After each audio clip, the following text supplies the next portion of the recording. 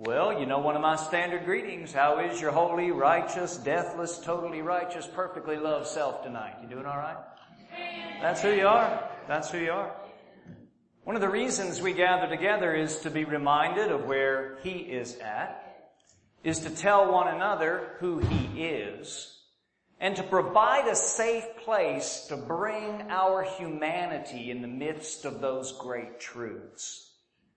So the truth Himself can work Himself into and out of us in ways that glorify God and edify and build up the body of Christ. Apart from that, we're not much different from any other self-help group. We're not here to help ourselves. We're here to say to God, help yourself to us. Help yourself to our bodies, help yourself to our souls, help yourself to every part of our spirits, so that nothing less than the fullness of who you are in me can find your expression. We don't always hear that. We don't always get such a safe place to bring our humanity for that to happen.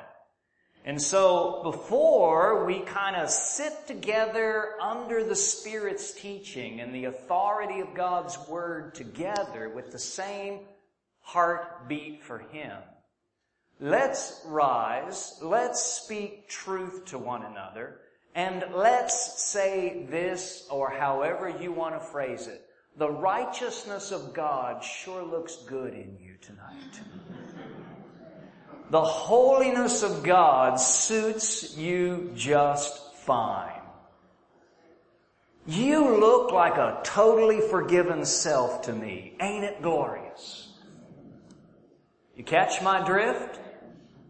Speaking the truth in love to one another so the truthful one Himself can be Himself in you and me. I'm not sure we ought to gather unless we're ready to do that to somebody. Hopefully you didn't come here just for you.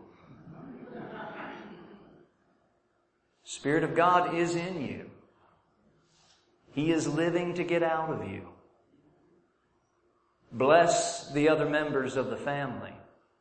Embrace those wherever they are on the journey of coming to know who He is, where He is, and the difference He can make in a human life. Celebrate that this weekend while you're here. Let's touch somebody else's joy button by speaking some truth to them. Let's take about 2 or 3 minutes. Whether you find somebody in the room that just looks like they need it, if you feel like you need it, just go to one of the corners and do this. Somebody will come to you and love on you for a minute, okay? If that's not where you are tonight, you go find somebody else and give that to. Speak a word of encouragement. Give the gift of God's acceptance that's been freely given to you. You don't even have to know somebody to give them that, do you? All right? Stand to do that to the glory of God for a minute or two. No, there's not.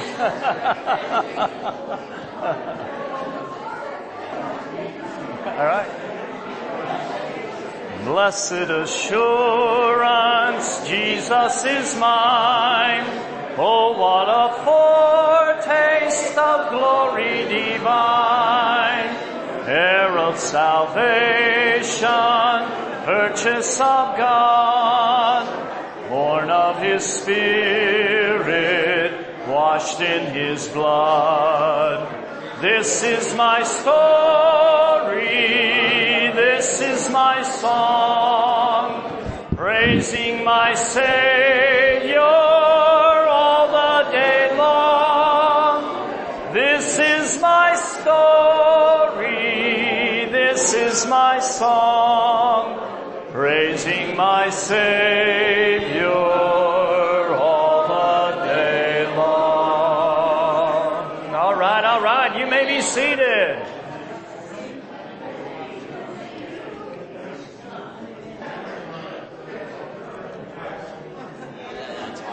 All right, you ready to roll?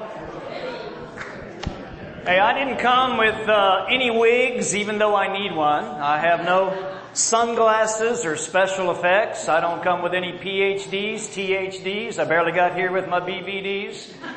But I'm excited about being with you this weekend, and with Frank and the others, you're going to have a chance to share together what it means for Christ Himself to be our lives. And that is an unending, eternal question, isn't it? All of eternity is not going to exhaust what it means to know who Jesus is and the difference He can make in a human creature that's trusting in Him. It's a question that in different forms I'm sure we all get. It's one of the most often asked questions I get from people all around the country. They sometimes say, I've just led somebody to Jesus Christ. What should I do with them? And here's a line I get on the heels of that, I'm sorry to say. I'm not going to take them to my church. It'll ruin them. I don't know about that. Trust them to God. Have enough confidence in Jesus Christ to keep and bring to fruition everything that He started in that human being. They're not dependent on the context anyway. What do I tell them to read? And you know, people will often say, well, John's not a bad place to start, or Mark, or one of the gospel stories. And I wouldn't argue with anybody who started there in their Christian journey, but it's not where I take people. 90% of the church that I pastor is under 25 and single. And so they come from all different parts of the world in a university community. And some of them, I baptized a Chinese girl not too many years ago who said until I came here 6 months ago, I had never heard the name Jesus Christ. She was 21. I said, what about your school? He's not in our history books. We don't talk about that. It's never come up. I didn't know anything about Him. What do you tell somebody like that? Where do you take them? They've just put faith in Christ. I don't take them to John. I don't take them to Mark. I don't take them to Luke. And I, again, will not argue with anybody that does. I will take them to the Galatians and Ephesians and Colossians because I want them to start with what it means to be in Christ. Amen. You do understand Matthew, Mark, Luke, John, Acts chapter 1 were all written under the law. Or they tell stories about the Messiah given under the law. I want people to start understanding fully what it means in grace. Not many church people who've been it all their lives know that Galatians and Ephesians and Colossians and Philippians were written maybe 20 years before most of the gospel stories were ever written. This is where the first century church started. They heard up front, this is what it means to be in Christ. This is what happens when Christ lives in you. And certainly as some of the eyewitnesses were disappearing from this planet and going into the next realm of their eternal abode, that they loved to get those accounts from the Matthews and the Marks and the Lukes and the Johns as the Holy Spirit inspired them to say. But I want a whole generation of college students and young people to be ruined for the gospel's sake. To not find themselves at home in anything less than the gracious gospel of the Lord Jesus Christ. Because once you are in the arena of being in Christ, everything is different. We're talking about a realm transfer.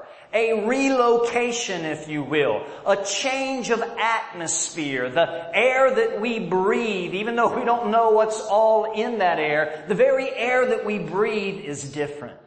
Listen to 2 Corinthians chapter 5, verse 17. Bob, we may have that one. That's not up there. That's all right. In the New English Bible, it's written this way. We are swept up into a new world. When anyone is in Christ, and in parenthesis it says, there is a new world, but the there is isn't there. When anyone is in Christ, a new world. And it's that immediate, and it's that permanent, and it's that complete. The old order has gone, a brand new order has come in that moment when Christ takes up residence in a human being. When we find ourselves at home in God the Father, God the Son, and God the Spirit. It has locational dimensions to it. All of a sudden, wherever we are present, Christ is.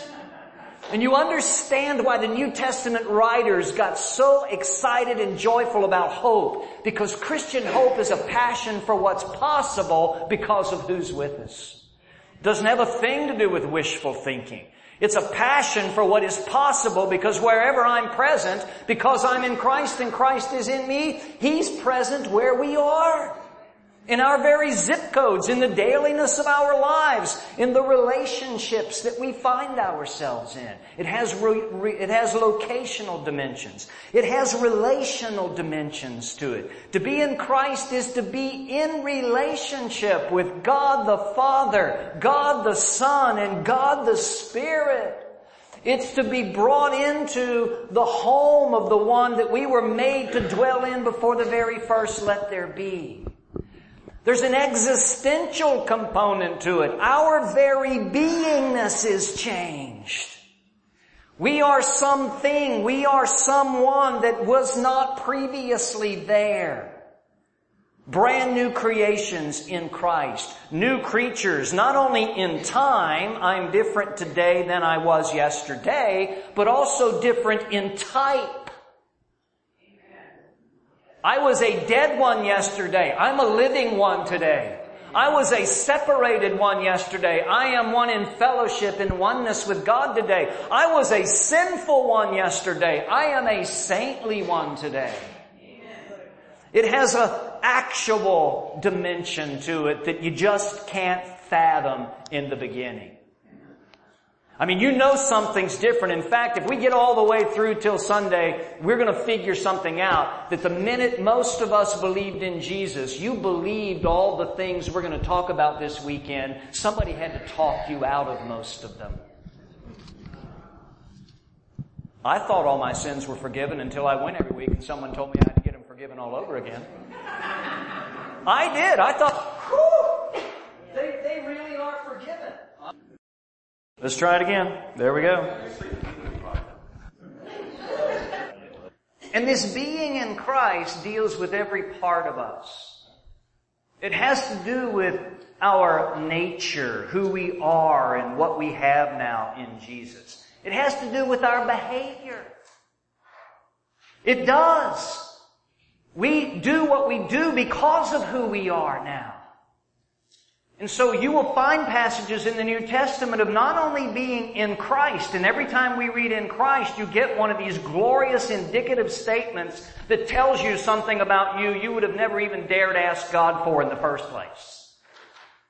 And then when you start reading about in the Lord, you realize you're not the boss of your own life anymore. It deals with being. It also deals with behavior. We're not defined by the behavior, but let's not think for a minute that we can put asunder what God has joined together.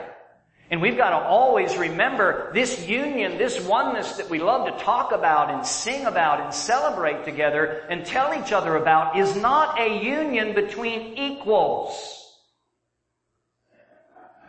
I didn't even get a oh my, let alone an amen. This is not an essential oneness. I do not become God. I am not absorbed into the divine. The disciple never becomes the teacher. The branch never becomes the vine. The creature doesn't ever become the uncreated being. There's always a dependency to this. There's always a derivative nature to this, and we can't ever afford to forget that. We are the body of Christ, and that's a wonderfully glorious realization, but there is a head. And we find out who we are and how He lives His life through us under the authority of that head. So let's look at key thought number 1 tonight about this living in the arena of living oneness. Because it was so gloriously liberating to so many of you in this room, and we intercede and pray in behalf of brothers and sisters who I do believe at their conversion grasped something of this, but may have been talked out of it by voices that didn't come from God. But in Christ, all distance between God and me disappears. There are no gaps any longer. Religion needs gaps. But now there's no more separation. You can read something as simple and direct as 1 Corinthians chapter 6 verse 17. That he who joins himself to the Lord becomes one spirit with Him. Nothing between us. No sins, no charge of the devil, no claim of the law, not even space any longer. We read in the high priestly prayer of Jesus in John chapter 17 verse 24, before He goes to the cross, enters the grave, is raised by the Father, ascends to His right hand, and reigns gloriously over all, this prayer by Jesus, that where I am, they may be also. And if the Father answered that prayer, everywhere that Jesus went from there, we were with Him. He told His disciples, eyeball to eyeball, face to face, like you and I are looking and speaking right now. He told them very directly, I'm going to go prepare a place for you. And when I come back, don't think for a minute I'm going to bring you into that place. I'm going to bring you into myself. That kind of oneness. No gaps. I've mentioned it to you before, but I love the way Dame Julian of Norwich said it. Betwixt God and me there is no between. There's nothing between us. It's a gloriously liberating truth. So this in Christ is the starting point for all things that we would call Christian. Listen to Romans chapter 3 verse 24. Paul's working his way through this marvelous argument in the book of Romans. He comes to the place where he says, we were justified as a gift by God's grace through the redemption that is where? In Christ. That when you and I put faith in Christ, whether we understood it to be we get to go to heaven when we die, or God would at least forgive our sins up to date, that's better than what we had at that point in time. We lived under that guilt and under that shame. But we received the full redeeming activity, the saving activity of God in Jesus Christ. And it started dawning on us as we read the Scriptures that every one of us, no matter how poorly we behaved or how well we behaved or whether we were wanted in our birth families or not wanted by our birth parents, that every single one of us were in Adam. And in Adam is New Testament code language for being outside of Christ. Separated from God. We were born that way. We didn't do anything and be cursed with that separation. We started life outside of Christ. In the tradition I grew up in, we just called it being lost. You may have heard being called being unsaved, but it didn't have anything to do with behavior. But when you solve the dilemma of separation, you have a gospel. You have good news. Don't solve the dilemma of separation, we don't have much of a gospel. I like the way Paul said it in the 4th chapter of Ephesians, the 18th verse, that we were excluded from the life of God. You can't get any more blunt than that. That was the condition, the predicament we were in. And this lost person, this separated person, this unsaved person, this dead person is not already saved and just doesn't know it. A lot of people are teaching that today. This lost person, this dead person is not already saved and they just don't know it. A lot of people are teaching that today. That is not what the New Testament teaches. You don't need to believe you're already saved to be saved. We start by believing we are separated from God, excluded from the life of God, and there isn't a single thing we can do about it. And if God doesn't come and do the rescuing, the redeeming, the rectifying, we are helplessly, hopelessly, hell-boundedly lost forever. And what Jesus Christ came and did for every single one of us is not true of any of us until He takes up residence in us. And we can say, I am a child of God. With all that comes in that meaning of being a child of God. In our own way, we confessed we were sinful. We believed we were separated from God. And we're coming to learn that we were actually so bad off, God Himself couldn't save us. He had to kill us. He had to kill us.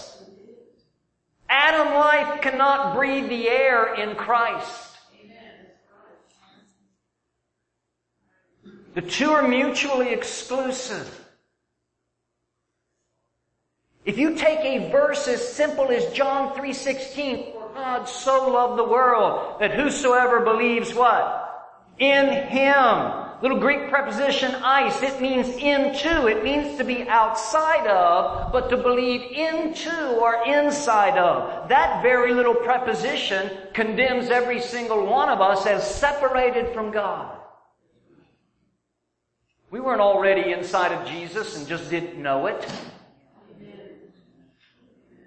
And God came and brought us into Himself by the grace of God, and through our faith in the person of Jesus Christ, He transferred the work of Jesus Christ into us. And now we are moved into a new location in Christ. That's our residence. That's our abiding place. That's our name. That's our zip code. And John was so excited about it in the first chapter of John, the 12th verse. He said, to as many as received Him, to them He gave them the right, the privilege of becoming the child of God. Someone is born of God. Someone who was not there before.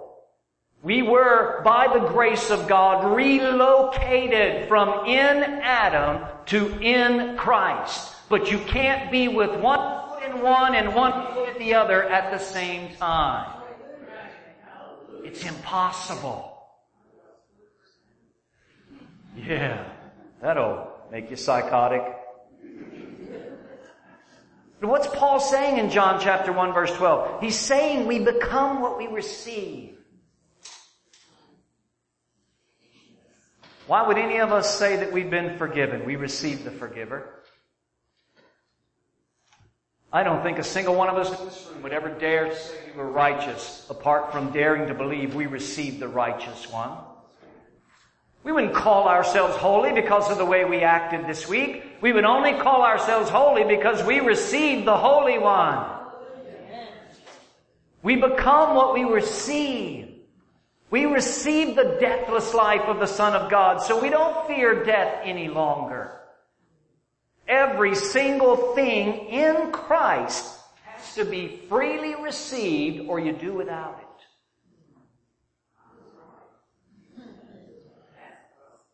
We've freely received our forgiveness. We've freely received our righteousness. We've freely received our holiness. We've freely received our saintliness. We've freely received our deathlessness. Freely received. We didn't earn a single bit of it. How did that happen? When we were born from above. In our first or physical birth, in Adam, we received Adam life. And we've been making a case for the fact that Adam life cannot be taken into Christ.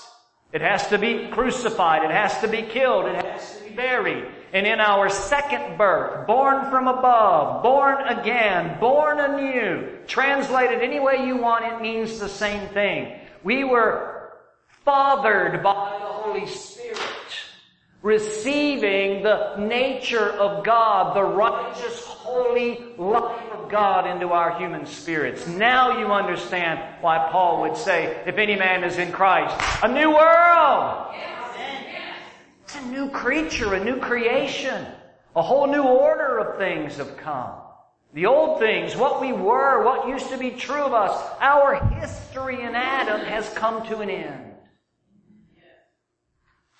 All of those Adam things. Whatever was true of a person outside of Christ. And there are tons of those things in the New Testament. Now listen, what makes the good news is the presence or possibility of bad news. And it is bad news when you read what a human being is in Adam. We were ungodly. We were sinful. We were hostile to God. We were excluded. We were condemned. Paul says you weren't just in the darkness. Don't think you didn't have a clue. You were darkness. You were darkness. That history ended when we died with Christ. And now our history in Christ has begun. This is who we are. That's what's true of us now.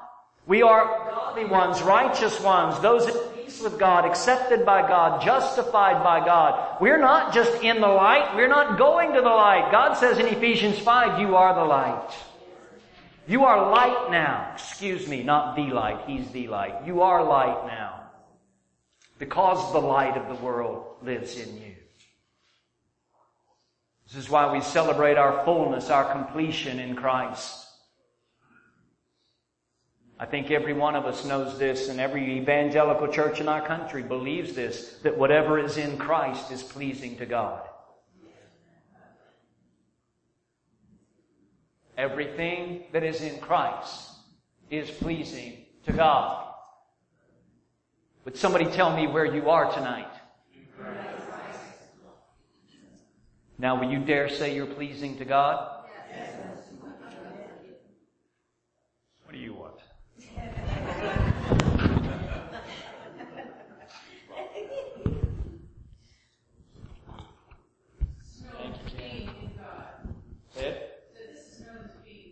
Yes, it is.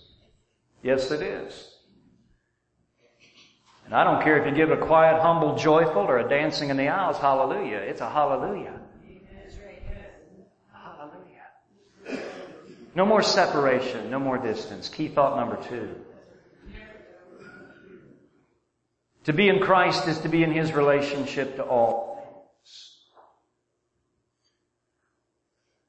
I'll never forget the first time I read those words in Revelation. Revelation very often. I must have been skimming through looking for something out of desperation. But I was reading Revelation, came to chapter 21, verse 5, where Jesus Himself is speaking. King Jesus, Lord of Lords, King of Kings, Reigner and Ruler of the universe. And He said, behold, here's that word again. Stop, take notice. I am making all things new. And I remember that took my breath away.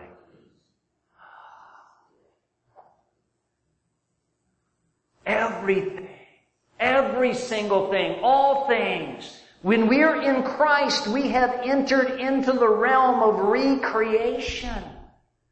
God is recreating, making everything new. To who? To as many as received Him. Again, more than we would have thought to ask for. I just want my sins forgiven. How about you? I did not want to get left behind. I'd sat in too many Baptist parking lots on Sunday night watching those crazy movies about getting left behind. I did not want to be left behind. Please, Jesus, don't leave me behind. Please don't leave me behind. Please. That's all I asked for. Isn't God's grace amazing how He meets us? I never, ever would have dared said, make me righteous. Never occurred to me.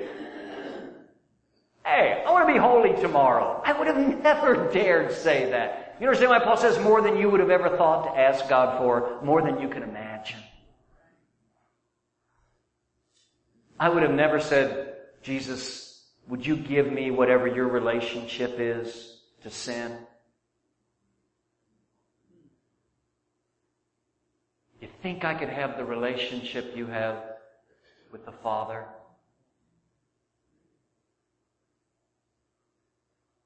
What about that relationship that you have to the devil? You came to destroy his works. Could I have that relationship? I would have never thought. I would have never thought. Listen, this is extremely personal. He didn't give us something called the Christian life. He didn't give us something called new life. He gave us His life. That's why Paul makes the point in the 6th chapter of Romans, the death that He died to sin. The life that He lives to God. So consider yourselves dead to sin and alive to God. His relationship to that thing is your relationship to that thing. That's the new world we're in when we're in Christ. It's not the same old, same old. Membership does have its privileges. If you and I had been born into the Rockefeller family, we would have had no problems being included in the achievements of others, would you? You probably would have claimed it as a birthright, as an heir. Listen, our membership in Christ has privileges that go beyond anything you can imagine. Claim your birthright. You're an heir of the Father, a joint heir with the Son. You get it? A joint heir with the Son. What His relationship is to a thing is my relationship to that thing. How did that happen? We received Him. We received a full supply of His life. John chapter 1, verse 16. Of His fullness we have all received. That is the confession of the entire congregation. We have mistakenly led people to believe that somehow or another that is the prerogative or the privilege of a specially enlightened few. Of His fullness we have all received. Try that for a call to worship Sunday wherever you gather. That'll make you want to worship. You won't need a pep rally for the soul. Sing the same chorus 17 times to get the soul moved. You're not going to need ushers. You're going to need sergeant at arms. You're going to have to hand out seat belts and hard hats at your church. Of your fullness, we've all received. Complete in Christ. A fixed, eternal, and internal union. And it has nothing to do with our performance. It's a full supply of His life, a full supply of His nature, a full supply of His character. Why? Because it's not the performance that determines nature, it's the parent. I've met a lot of dogs that think they're people.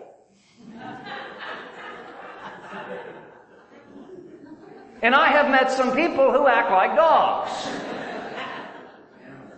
But dogs are dogs. Why? Their father is a dog. And people are people. Why? Their father is a people. Do you know who your father is? That determines your nature, your character, your identity. Again, we said it early, all of eternity is not going to exhaust that. We're not going to figure all that out. You got forever to figure it out. You don't even have to get into a hurry about figuring it out. If of His fullness we've all received and we start complete in Christ, then we've already received a corresponding supply of God's nature for any contingency that we find ourselves in. We may not always know how to lay hold of it. There may be even some days when we know it and we say, I ain't going there today. Forgiveness for these people is too good. And you just choose to be resentful all day. You're free to make that choice. But it doesn't change the fact that there's an infinite forgiver living inside of you that you and I may draw from in any moment. In Christ, His relationship to all things. This is where we find the answer to legalism, to asceticism, to disconnected mysticism, any other man-made ism you come up with.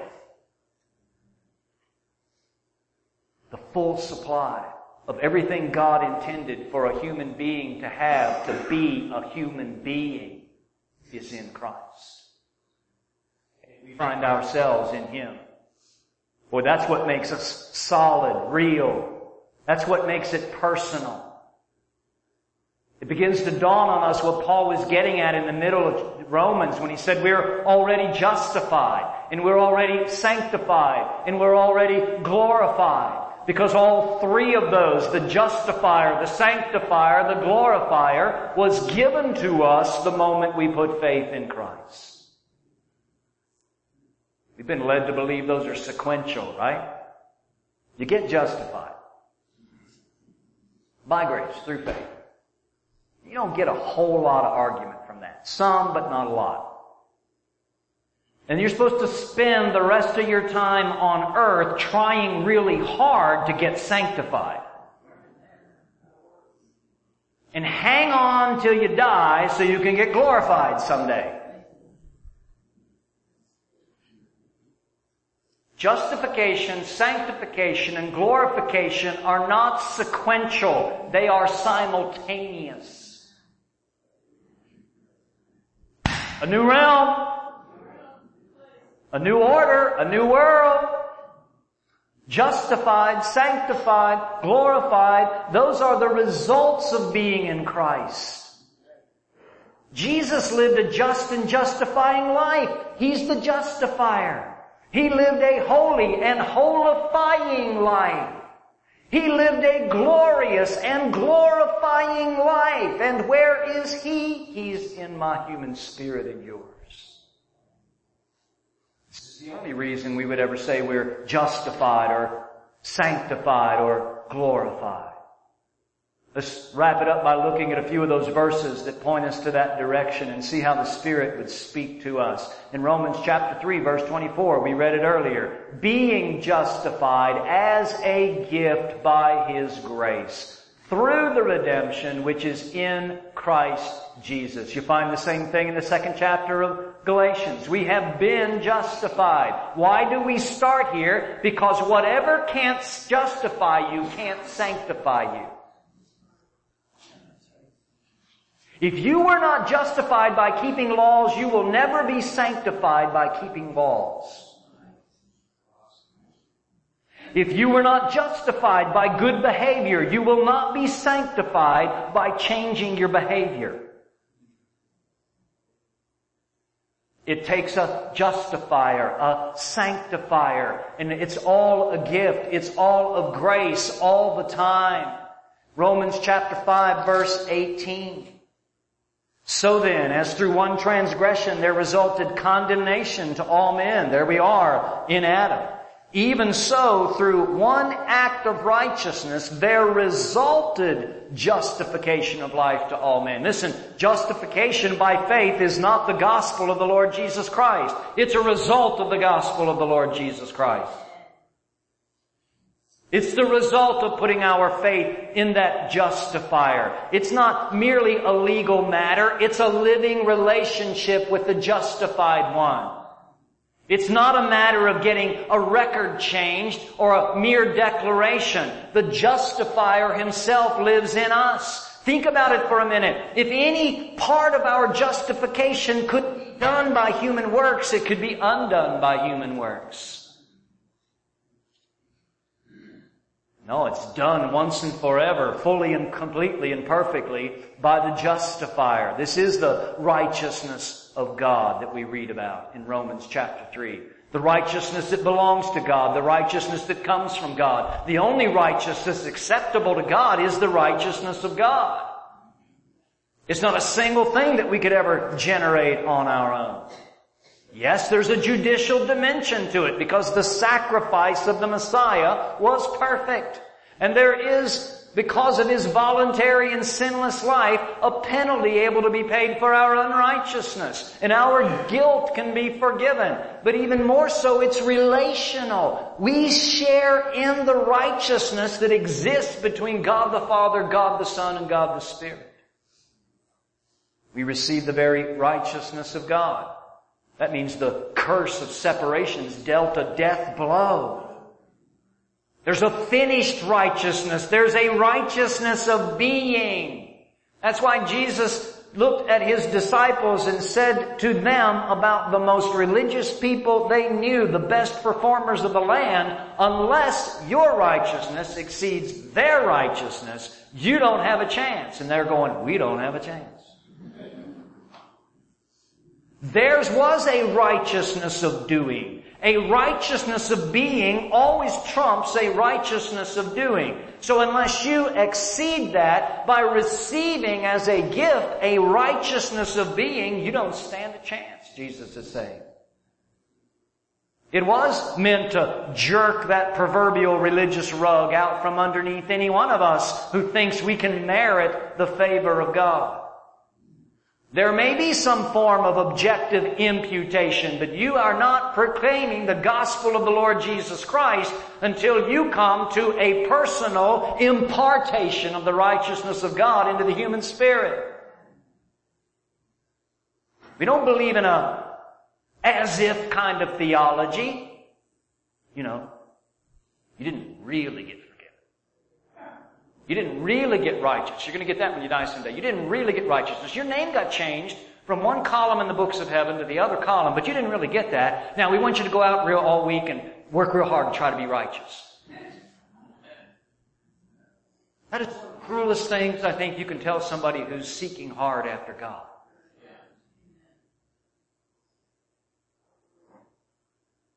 We don't tell them that because we don't tell them, I know you really can't jump off buildings, but go act like you can this week. They put you in jail for that. No, we receive the righteousness of God. There's where our justification comes from. We receive the life of Jesus Christ, right? I mean, I was told that. I was told you received Jesus into your heart, Steve, when you confessed Him as Savior and Lord. And I was really grateful of that. Well, let me ask you a question. Is a righteous life? And you received the righteousness of God, didn't you? Not a little piece of it, not part of it. It's not waiting for in a bank account in the heavenlies somewhere. It was made as a personal deposit into your human spirit. In Christ. Justified. It's a good thing. Because you can get your sins forgiven and go to church, and they're going to tell you now you got to try to be like Jesus. You do understand this, don't you? You know a sinner can never be like Jesus.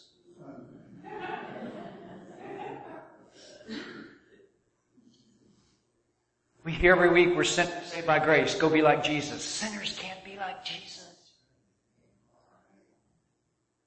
Only the righteous can be like Jesus.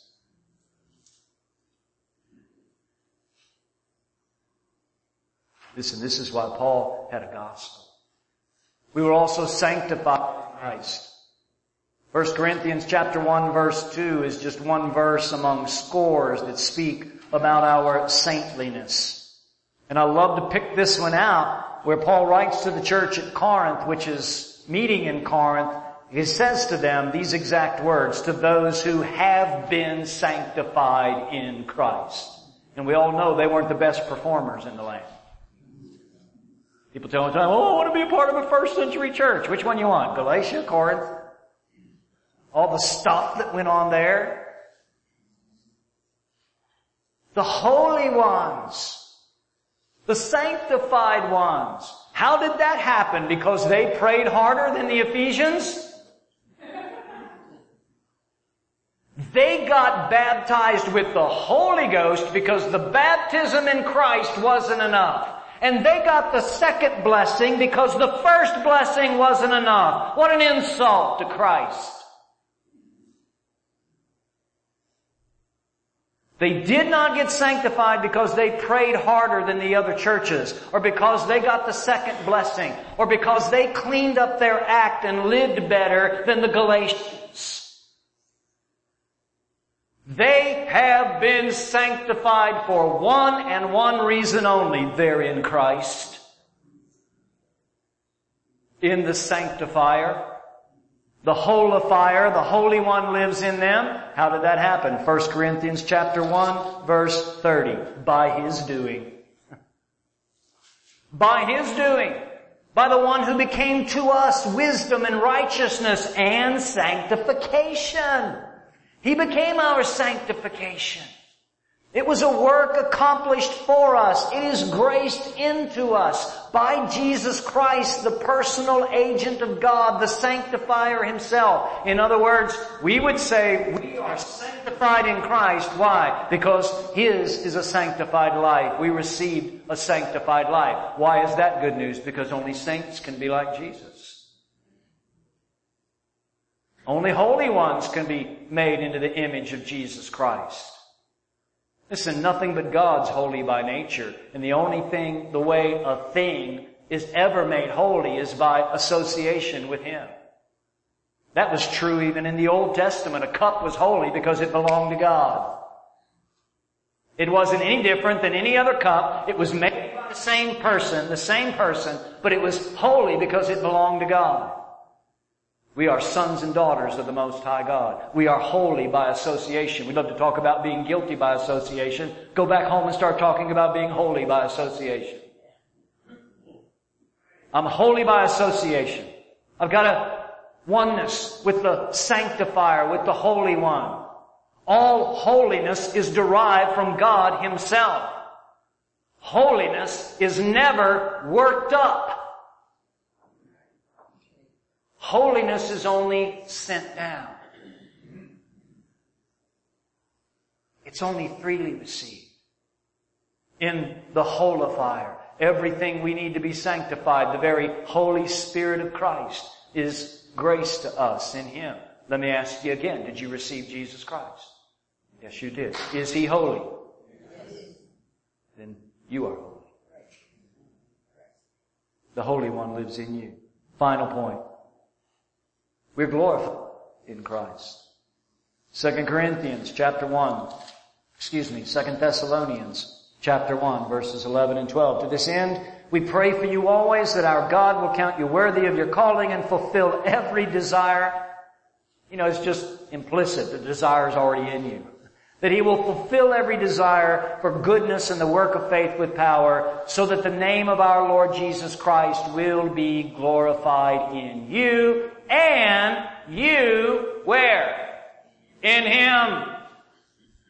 In Him. An amazing thought. That in the glorifying of the redeemed, the Redeemer is glorified. That's what he just said. In glorifying the redeemed ones, the Redeemer is glorified. He gets the glory, right?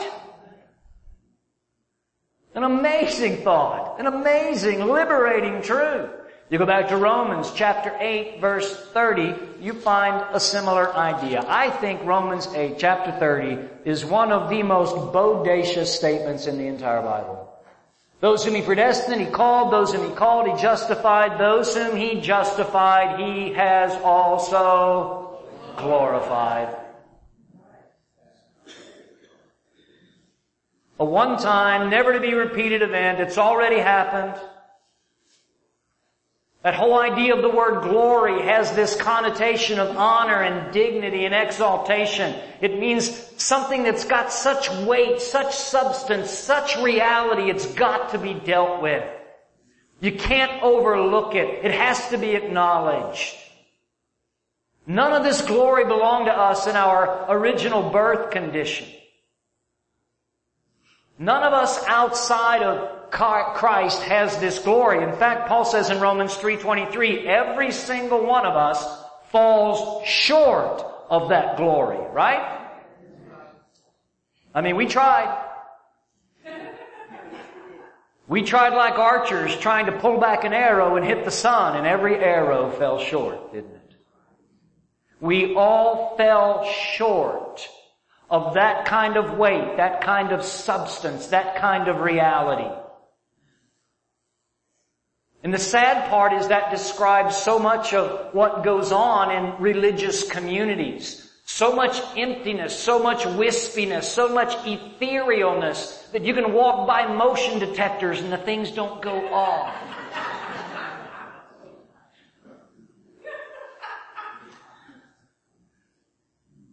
Man, it wasn't that way when Jesus walked into a room, was it? When He strolled into a town? When He came into Saul of Tarsus?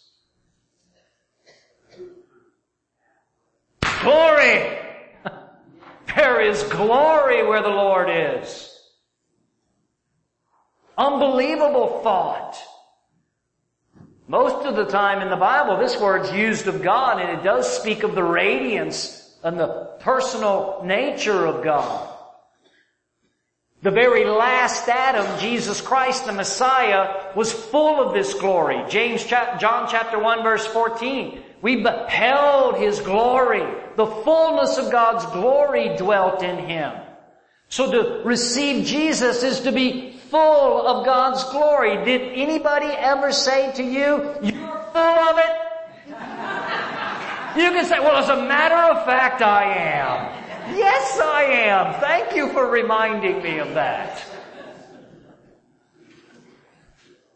I'm full of it. The glorious one lives in you and me. And to be glorified is to freely receive what God meant us to be before the foundation of the world. So that's what it means to be redeemed but more than redeemed, and restored but more than restored, and rectified, put back on the course that God meant before the very first let there be. This is when Colossians chapter 1 verse 27 starts to make sense. Christ in us, the hope of glory. Christ Himself is the substance. It's His glorifying life that gives weight, gives dignity, gives reality, gives the substantialness to who we are as children of God. In Christ we need nothing more to be glorified. You received Jesus, right? Is His a glorious life? Is it a glorifying life? That's why you're already glorified. That's why we understand we can say Paul in Romans 8:30, whatever can't justify you can't sanctify you. Whatever can't justify you can't glorify you. It's not my death that glorifies me, so I'm not waiting to die and get to heaven to experience the glory of God. This is what it means to be in Jesus. We received His glorious life. Obviously, there's a full consummation awaiting the receptivity of our crucified bodies. That's the subject for another day. I'll preach it at your funeral. I promise. But we're not waiting upon death to be glorified. Only the glorious can be like Jesus, right? You can't make a sinner like Jesus. You can't make the unholy like Jesus. You can't make the non-glorious like Jesus. Only the righteous ones, only the holy ones, only the glorified ones can be made into the fullness of the image of God in Christ. And we start there. We start complete. So to be justified, sanctified, to be glorified is not sequential. It's simultaneous when we are placed in Christ. We're learning to live from that place. We're learning to let the justifier, the sanctifier, the glorious one live His life as us. Stepping into that fullness that belongs to us as the children of God. All in one act, all in one work, all in one person, Jesus Christ, the justifier, the sanctifier, the glorifier in you and me. Why does that matter so much? Why have we started talking about that tonight? Because without the need to be self-conscious. You know, self-justifying people are always self-conscious. Self-sanctifying people have to get confirmation from other people. The glory of a Pharisee was in the opinion of his fellow Pharisees. It's pure self-consciousness. Obviously, if I'm trying to draw attention to myself, I'm conscious of myself, right? But if I dare to believe I'm already justified, I'm already sanctified, I'm already glorified, then the heavy burden of trying to justify myself and sanctify myself and glorify my Savior is cast aside, and the life of the Son of God is free to live Himself through you and me. Takes away all the gaps.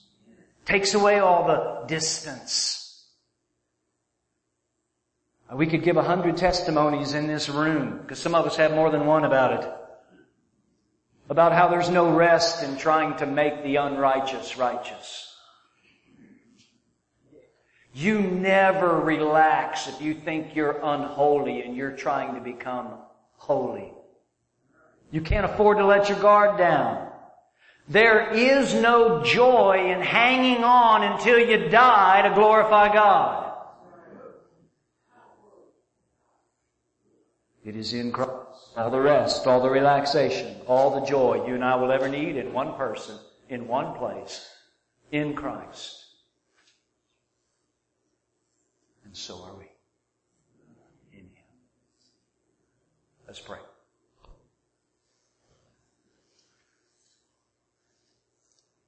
Father, we thank You so much that You have determined and made known to us not only what we need, but You have made the provision.